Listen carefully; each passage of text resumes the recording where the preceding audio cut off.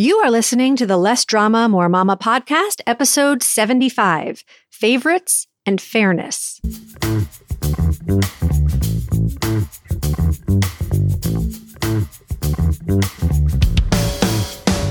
This is Less Drama, More Mama, the podcast for moms who want to feel calm, in control, and confident about how to handle anything life throws their way.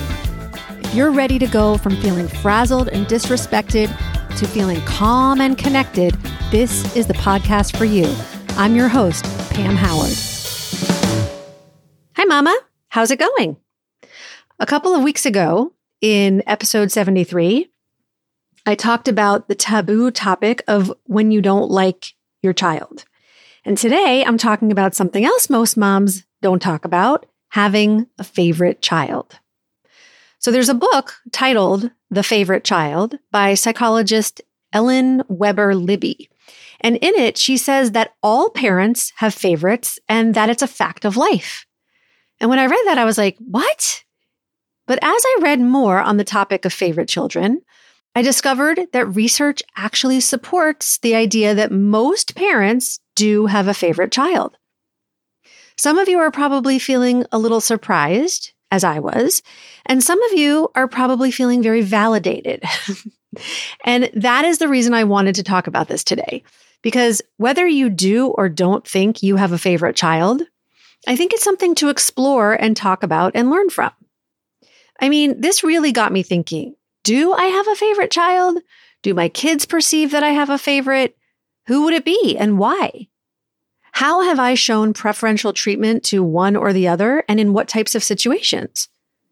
What I find amusing is that they've both said to me on separate occasions, "You love her more than me," usually after I've spent more time in the other one's room at bedtime. So whenever they're not treated equally, they interpret that to mean I love the other one more, totally discounting the times when they were the recipient of more time or more ice cream or whatever. So why does this even matter? If most parents have favorites, we could just accept that and go about our business, which is, of course, an option, right? But here's why I think it's important to take a look at this issue. Your thoughts about your kids cause your feelings, which drive your actions, which create your results. And your kids' thoughts create their feelings, which drive their actions, which create their results. When you think, I like or I love this child more than the others, he's my favorite, how do you feel? And what are those thoughts creating for you? And when your child thinks either mom likes me more or mom likes me less, what are those thoughts creating for them? I think it's really interesting to think about. So let's talk about how parents show favoritism. It can be as subtle as the tone of voice they use when they're speaking with their child, or the terms of endearment they use, to more obvious things like spending more time with one child, showing more affection, giving more privileges, or going easier on the discipline. They might talk about one child and his accomplishments more, compliment him more, or take his side during sibling arguments. Now, I'll admit I have done every one of those things at one point or another with both kids. I'm still not convinced that I have a favorite, though. One of the articles I read talked about 4 common reasons moms might play favorites. The first is that one child is just easier to be around. She has an easier temperament, she goes with the flow, doesn't give you any pushback. The second is that you favor the underdog. Maybe you have a child with a physical disability, a mental health diagnosis, or a learning difference, and so you want to protect him. The third is that you favor the one who reminds you of yourself. You have similar interests, similar personalities, and can relate to her better. And the fourth is that you favor the one who doesn't remind you of yourself because he's not a constant reminder of the things you dislike about yourself. The important thing to note about all of these reasons is that they have nothing to do with the child and everything to do with your thoughts about your child, like I talked about in episode 73. If you have a thought, for example, I need to protect him, or she just goes with the flow, question those thoughts. Find out whether they're actually serving you in your relationships with your children. For example, when you think the thought, I need to protect him, you might feel anxious or worried, so you act in overprotective ways, rather than teaching him how to protect himself and take care of his own needs. If you think one child just goes with the flow and the other doesn't, can you find evidence to the contrary? Can you identify times when she was stubborn and controlling, or when your other children were relaxed and easygoing? If you have a child that reminds you of things you dislike in yourself, you have some work to do on your thoughts about yourself and your child. The more willing you are to look at your thoughts about yourself and your kids with honesty and self-compassion, the better your relationship will be with yourself and them. What about fairness? Do we really have to make sure everything is fair and equal? Well, first of all, fair isn't the same as equal. A few years ago, I demonstrated this to a kindergarten class. I gave each student an index card with the name of some malady on it: headache, stomach ache, sore throat, and so on. I told them that I was going to pretend to be Dr. Fair, and they should line up to see me at my doctor's office. So they all lined up, and the first child handed me a card that said, cut on foot. And I said, oh, you have a cut on your foot. I'm so sorry to see that. Here, let me clean it up and put this Band-Aid on it. That should fix it. Okay, next. The next child handed me a card that said, headache. And I said, oh, a headache.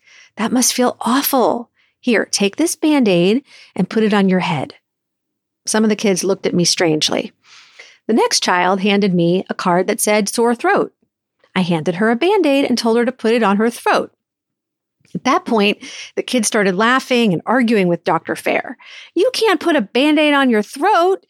And I said, but everyone gets the same treatment. Isn't that fair?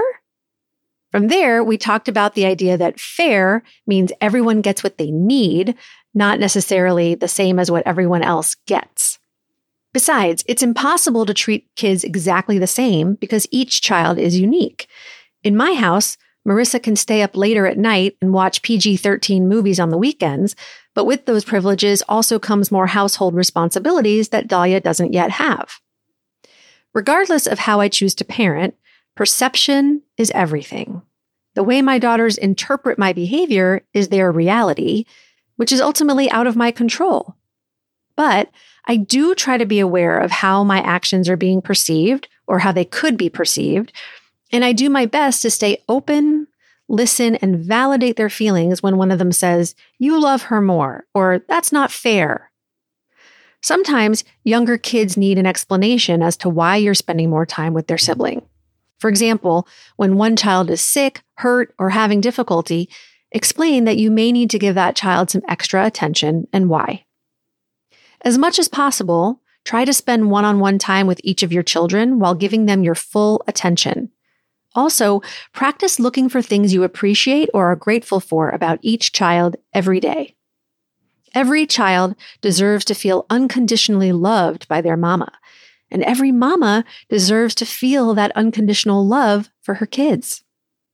Whether you think you have a favorite child or not, make sure you explore your thoughts about each child and about yourself so you can decide whether they're thoughts you want to continue thinking on purpose. That is the whole goal of coaching, is to become intentional with your mind and your life.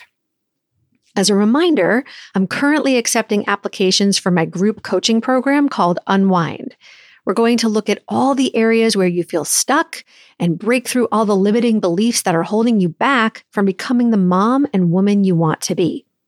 You'll learn how to feel calmer, more self-confident, and how to create the life you want. If you're contemplating it, I want to encourage you to just do it. Just apply and let's see whether the program is a good fit for you. Because in 6 months, you can be in a completely different place than you are right now, with less overwhelm, less stress, less drama, and more mama. Go to lessdramamoremama.com/unwind. Talk to you next time. Thank you for listening to the Less Drama, More Mama podcast.